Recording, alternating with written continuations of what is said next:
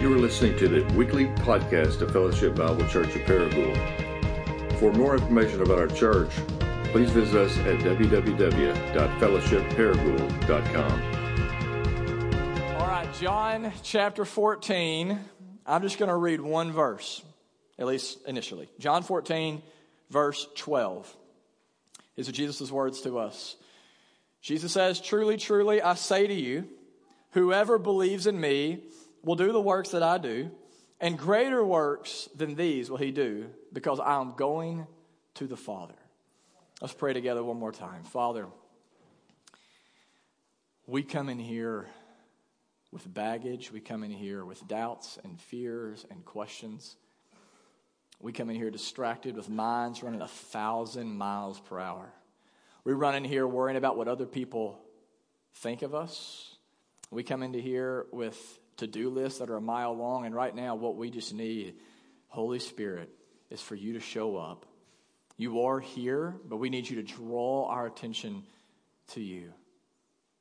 Your word is alive and it's active. We know that right now it's as powerful as if you were standing here speaking it yourself. So please take it and drive it into our hearts and transform us more into the image of your Son. It's in his name that we pray. Amen.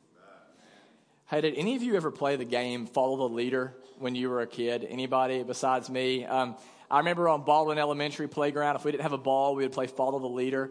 And you remember the game, right? You would choose a leader among your group, and if the leader jumped up and down, then you would jump up and down, right? If the leader flapped his arms, you would flap your arms. It was kind of like Simon Says. Simon Says is really the same thing, right? And so you'd pick a leader named Simon, and he'd say, "Okay, Simon says, rub your belly."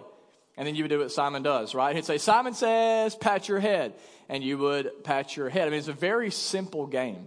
And I began to think about that this past week. How interesting is it that when it comes to the church, when it comes to following Jesus or doing what Jesus says, we often play a different game. In that, whenever we look in the scriptures and we see what Jesus did, we say, we don't really have to follow the leader. We don't really have to do what Jesus did. As long as I just want to do it in my heart, that's all that matters, right? Or as long as I just memorize the things that Jesus did or study those things or talk about, that's really all that matters, right? But we know it just doesn't make sense. I mean, think about it whenever it comes to our own children. And we've talked about this before. I've used this example. But imagine if I told my kids today, "Hey, Nora and Wyatt, I want you to go and clean your room." What I don't want is for them to come back and just say, "Hey, Daddy, I memorized what you told me. You said to clean your room." Right? Or, "Hey, Daddy, I really liked whenever you said it. I like the way you said it. I like the tense that you used. That was really great. I'm even going to bring some of my friends over." And we even talked about what it would be like to clean our rooms. No, what I want them to do is what? Clean your room. Right? As your dad, I have done I do this myself. I pick up after myself, and I've showed you how to do it. Now I want you to actually do it. And you see, the same is true when it comes to our discipleship to Jesus. Jesus does not just want us to know what he knows. He literally wants you to do what we see him do.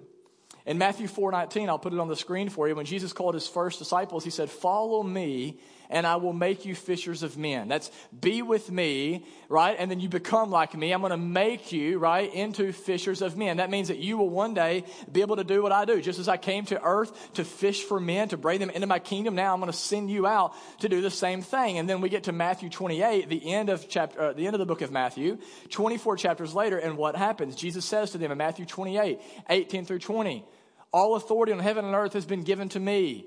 Then he says what? Go and make disciples. In other words, go fish for men. Baptize them in the name of the Father, Son, and the Holy Spirit. And behold, there I am with you always. And then you get to Acts chapter 1. And what does Jesus do? After he finishes his ministry on earth, he says, "I'm going to send to go back to be with the Father, but I'm not going to leave you as orphans. I'm going to send you my very Spirit, the same Spirit that empowered me to do the works that I do. I'm going to send him to empower you to do the works that now I've called you to do." And so they received the Holy Spirit. And what do we see the church doing in the book of Acts? The same stuff Jesus was doing in the Gospels. They're healing people. They're casting out demons. They're proclaiming the gospel with great power and authority. I mean, they're doing all the same stuff that we see Jesus doing. And I think the temptation is to look and say, well, that was just the early church. That was just the apostles. Right? That was just that time, first century. I mean, that's great, but there's no way that could happen right now in 2017 in Paragould, Arkansas. Maybe some of you believe that, and I would just ask you this morning, why? Who told you that? Because you're not going to find that message in the Scripture. In fact, what does Jesus say? If you look again in John 14, verse 12, does he say that just the apostles can do the works that he did and greater works than these? Is that what he says? Does he say just the spiritually elite? That just the pastors can do what he did in greater works than these? No, what does he say? What's the word? Verse 12. Who can do the works? Whoever. Whoever believes in me will do the works that I do, and greater works than these will he do because I'm going to the Father. In other words, because I'm sending you my Spirit. Now, let me ask you this question. Why is it that we believe the whoever in John 3:16, but we don't believe the whoever in John 14? John 3:16, the most quoted verse by Christians, right? For God so loved the world that what? Whoever believes in him will have eternal life. Let me ask you, if you're a Christian, do you believe the whoever in John 3:16? Do you believe that whoever calls on the name of the Lord, that whoever trusts in Jesus, his life, death, and resurrection, no matter who they are or where they come from, whether they're poor, they're rich, they're black or white, no matter what, if whoever believes in Jesus will have eternal life? Do you believe that? Amen. Yes? So why do we believe the whoever with such conviction in John 3:16, but we don't believe the whoever with such conviction in John 14? Whoever believes in me will do the works that I do, and greater works than these will he do. You're like, what in the world does he mean by greater? I don't know. Some people say it's greater in quality. Some say it's greater than quantity. No reason to debate on that. Let's just at least agree on this. Whatever he means by greater, he doesn't mean lesser. Okay? He means greater. Jesus says to us, you can do what I did, and this is not just a possibility, it's a promise.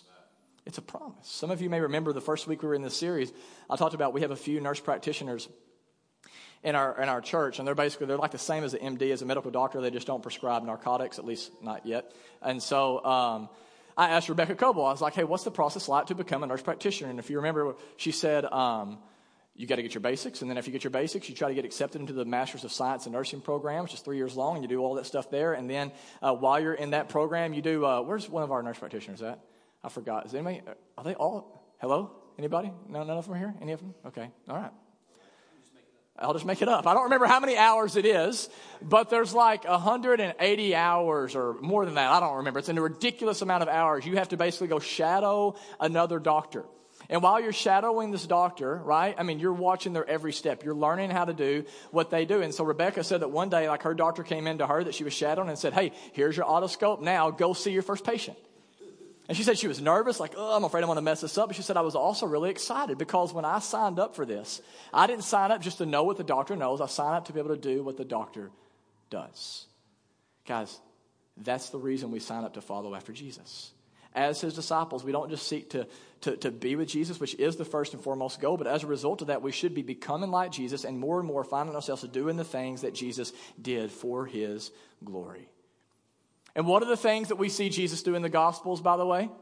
We did this a couple weeks ago, but let's say it again. What are some of the things that you see Jesus do in the Gospels? Just say it out loud. What do we see?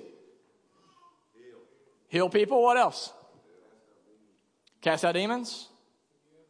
Forgive. What's that? Turn water into wine. So, right, is it miraculous things? What's that? Resist. Okay, resist. Talking about, resisting temptation. Anything else? We could go on and on with things we see Jesus doing. What's that? Multiplied food. Took little and made a lot so the people could be fed, so their practical needs could be met. Right? I think we could sum up what Jesus did on the screen by putting this up there. We see Jesus preaching the gospel. He's practicing spiritual disciplines, which, right, is fasting and prayer and silence and solitude. He's healing the sick. He's casting out demons. He's eating and drinking with people far from God. He's doing justice in the city. He's making peace. He's praying. He's prophesying. And he's standing up against corruption. I leave that on there because here's just my point. Guys, look. As a disciple of Jesus, this is your goal. Your goal is to eventually be able to do these things. Not necessarily overnight. Not necessarily by the end of the year, but still, this should be a goal. And listen, I'm not saying, by the way, that you should leave here this morning and go to Linwood and try to call Frank Nash out of the mausoleum. Okay? Y'all know who Frank Nash is, don't you, by the way? Are you kidding me? famous mobster buried right here at Linwood Cemetery. Google it. Just not right now, but Google it sometime. It's an incredible story. I'm not telling you to go to Linwood and try to raise Frank Nash from the dead, right? Like, clearly, there are some things in the book of Acts that are unique in that time period, right? Like, my shadow has never personally, like, fallen on somebody and healed them like we see Peter's doing. But here, you got to get this. The Bible is clear. The same Spirit that empowered Jesus to live the life that he lived was given to the early church to live like Jesus and is now given to us, so that we can do the things that Jesus did. We can be with him, become like him, and do what he did. Now, here's the question some of you doubters may be asking. Well, then why in the world have I never healed the sick? Why in the world have I never cast out a demon? All right, some of you are like, I wish I could do that in my own children this afternoon, right? Like, why in the world am I still falling into the same sin pattern over and over again? Why am I scared to death to share the gospel? Like, why am I not proclaiming the good news about Jesus with power and authority? Why am I not experiencing more of the fruit of the Spirit? I mean, these are questions, right, that maybe many of you are asking as I'm talking about doing what Jesus did. And the answer, it might be a little bit, the answer to your question, it may be a little bit specific to each one of you. There may be some unique elements to why you're not experiencing that. But as a whole, let me just say this, and I'm going to be done. I mean, we're going to move pretty quick today. Here are two things that I say we need to keep in mind if we're going to be with Jesus, become like Jesus, and do what he did. And the first thing I would say is you need to remember that the intentional spiritual formation paradigm that we shared last week on the screen. Ryan, do we have that? Or we can put that up. There it is. If you want to be with Jesus, become like Jesus, and actually begin to do what he did, you need to remember this. The first thing we talked about last week is you need to, and by the way, we're going to talk a whole lot more about this over the next 4 weeks. Adam's going to come back next week and talk about teaching and practices. I'm going to preach a couple sermons on community, then I'm going to do a whole sermon on the Holy Spirit. But quickly this morning, if you want to be with Jesus, become like Jesus, and do what Jesus did, you need to sit under gospel-centered teaching. Do you realize that we are all being formed every second of every minute of every day because of the stories that we are believing? We're all believing certain stories. Like, if you believe this morning that, like, rather than Adam being a pastor, he was a terrorist, which he's not. But if you, for some reason, believe that, do you think that's going to shape whether or not you decide to renew your membership next year? Right, or this year? Obviously it is. You're going to be like, I'm going to find a new church, or we're going to kick him out. That story you believe will shape your life. And we're all believing stories about why we're here, what our existence is, stories about God. That is why we need ultimately to be reminded of the story, the truth that we find in Scripture of who God is, what he's done for us in Christ, and how that changes who we are and how we're called to live. That's why being here on Sunday mornings is important, to renew your mind, to be reminded of the ultimate reality that we find in Scripture. So it's important to get involved in a missional community and have gospel-centered discussions there, and eventually to dive into a fight club where you can begin to apply these things to your heart. Teaching is incredibly important for shaping us into the people Jesus has called us to be. Secondly, because information alone does not equal transformation, we need to put this stuff into practice. So if we just show up here, and if this is your posture, like, honestly, right now, if you're just showing up and you're like, I'm just here checking a box, like, you're probably bored out of your mind because you have no intention of applying anything I'm talking about today. So you're just like waiting for it to be over with, right? And you're like, why am I not changing? Why am I not becoming more like Jesus? Because information alone doesn't equal transformation. When you come here, you need to be an active, full contact listener, taking what is being taught up here from the Word of God and thinking, how am I personally going to apply this to my life in order to become more like Christ?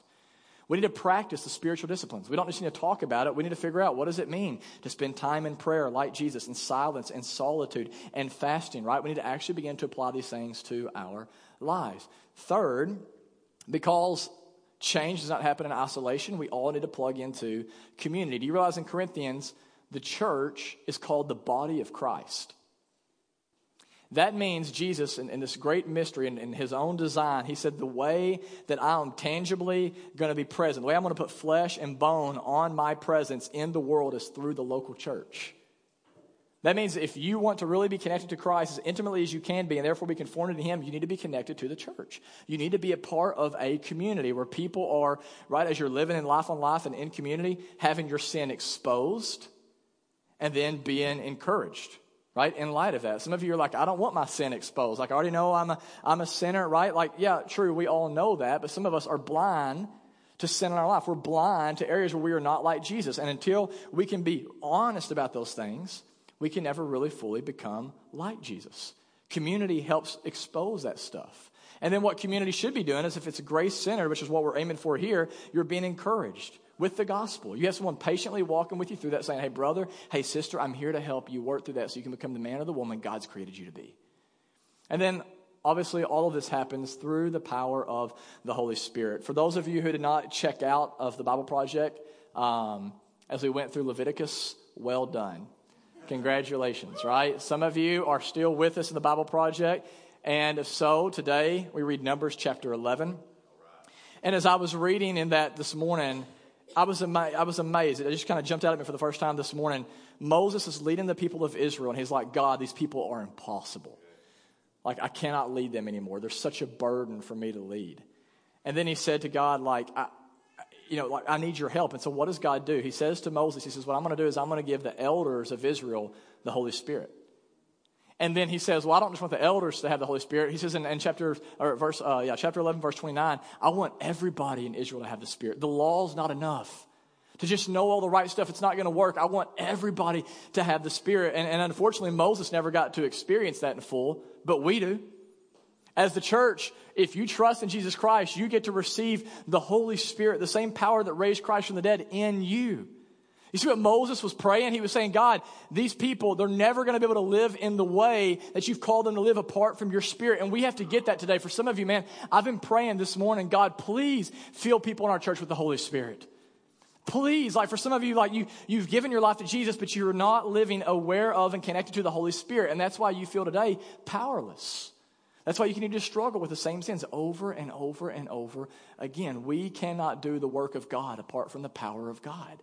We need the Holy Spirit. And if you want, go listen to sermon number 2 in this, and we talk about how to live connected to the Holy Spirit. We'll talk about it more in a few weeks. And then what you need to see here is all of this change happens over time. You see at the bottom, change doesn't happen overnight, so don't get discouraged. And then it happens through the hard knocks of life. Suffering can do one of two things. It can either drive you away from God, or it can make you more like God.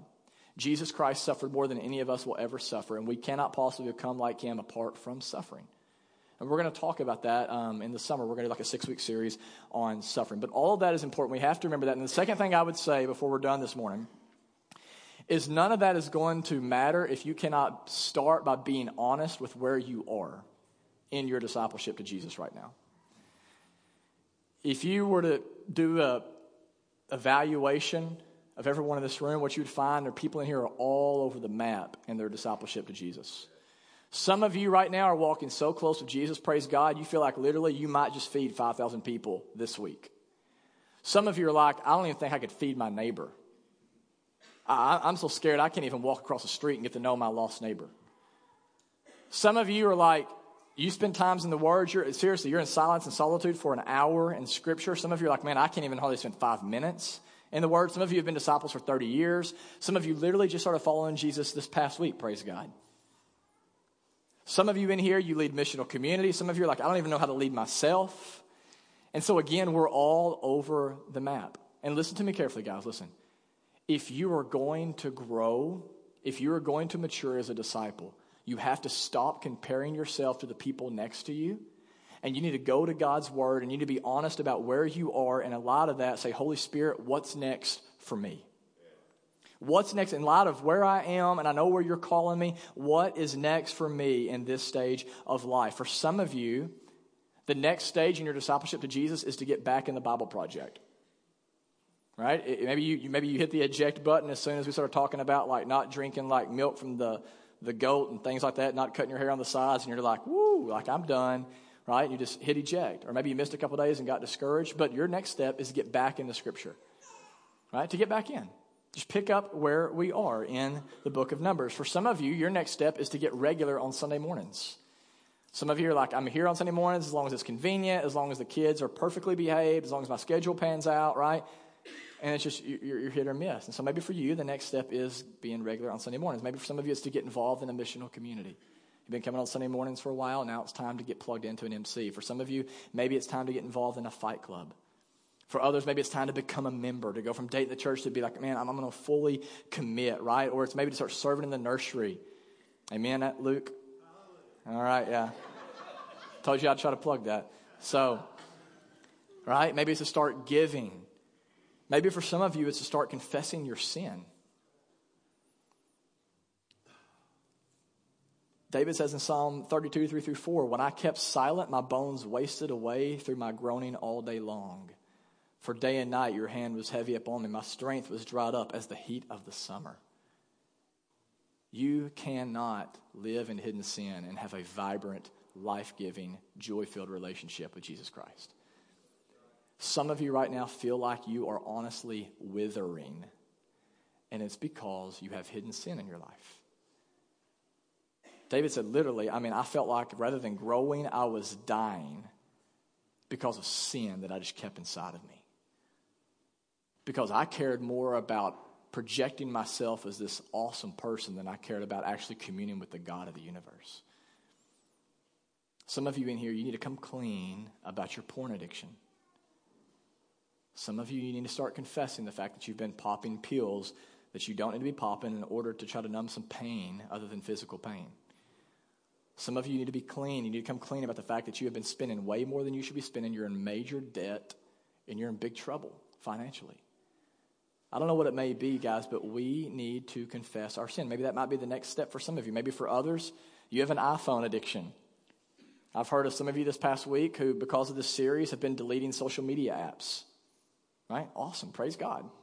Maybe that's not what everyone needs to be doing, but maybe you need to do that or get rid of your phone. Maybe some of you need to take the Enneagram test that we've been trying to talk about over and over and promote. And so, some of you are like, I have no idea really who I am. I'm not really connected by emotions, nor do I want to be. And I would just say, you more than anybody probably need to take the Enneagram, which is a way to help you understand how sin has impacted how you relate to God, yourself, and others. It's a huge step. You need to understand where you are to get to where you need to be. You need to come to the workshop. When is it? February 17th and 18th, right? We're having free dinner for our members, free breakfast. Maybe that's your next step, is coming and learning more about, again, who you are and how to be the healthiest, most sanctified version of you that you can be. Point is, listen, again, if you want to grow, if you want to mature as a disciple, here's all I'm trying to say.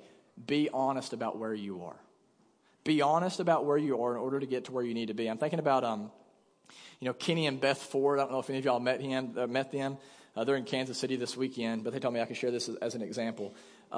They started visiting. They said they've been thinking about visiting fellowship for a year, but they're like, they're in a cinema, so they got to be a little bit shady, and then it's we got in this building, and it's still a little weird, but all right, they finally decided to try fellowship out on a Sunday morning. I guess it was 3 or 4 weeks ago, something like that.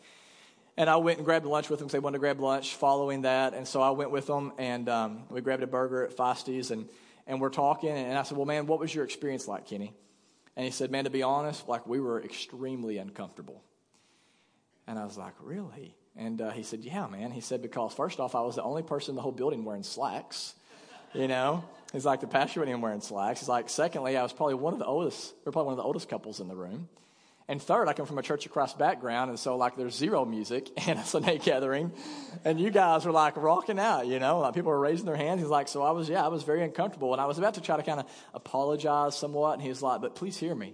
That's what we needed more than anything. He said, we have been comfortable for too long, and we need something to pull us out of our comfort zone, because we know unless that happens, we're not going to grow and become more like Jesus. And so what's cool is they've continued coming, and now they're looking for different missional communities to plug into.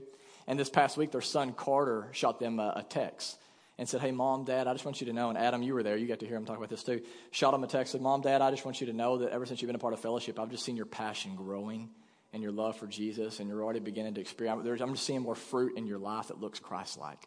And they were so encouraged. They shared that with me and Adam, and here's just the point. Why were they growing? Because they understood where they are and what the next step was for them to get to where they need to be. And for them, it was stepping out and getting involved in something like this. Again, I don't know what it may be for you, but here's the question as we kind of come in for a landing this morning. Where are you in your discipleship to Jesus? Where are you in your discipleship to Jesus? And in light of that, what is the next step that you need to take in order to become like him and eventually do the things that we see him doing? Some of you, you know exactly what that is. You've just been disobedient. I want to encourage you, trust Jesus. Some of you in here, honestly, your next step needs to be goal number 1, to be with Jesus. Some of you right now are not connected to the vine. You're rushing through the times in your word. You're not praying. You're not fasting. You're not making time for silence and solitude. Some of you have begun to believe the lie that doing work for Jesus is the same as being with Jesus, and it's not. Some of you in here today, like, you need to start. Next step for you is to be connected to Jesus. And here's the good news today, guys. No matter how complex your life is, no matter how challenging, no matter how difficult, no matter how much baggage you have, no matter what stage of life, you can be with Jesus. You can be his disciple. You can follow after him, and as a result, you can change from the inside out to become more like him and eventually do the things that he did. Jesus himself said in Matthew 16, 24 and 25, here's the word again. Whoever wants to be my disciple must deny himself and take up their cross and follow me. For whoever wants to save their life will lose it. But look at this great promise. Whoever loses their life for me will find it. You want to be Jesus' disciple? You don't have to try harder to be better. You just need to surrender. You need to come to him as you are, with all of your doubts, with all your fears, all your issues, all of your junk. And you need to say, Jesus, I trust you with my life. I surrender control. I'm going to stop controlling my life, and I'm going to trust you to control it. I'm going to trust that you truly did come and live a perfect, sinless life on my behalf, and that you then went to a cross, and at the cross, you became my sin, so that when I trust in you, I can become your righteousness, so that I can receive your perfect record and now stand before God holy and blameless and accepted. Jesus, I trust that you went and you didn't just die for me, but you rose from the dead. You conquered sin and death and hell. So now I can trust and have great hope that I will never be conquered by any of those things. Jesus says, trust in me. He trusted me. In John 14:6, it says, trust that I am the way, the truth, and the life. How do you walk in the way? By trusting in the way. By trusting in Jesus. By following after him. By believing that his truth will set you free. And that in him is life and life abundantly.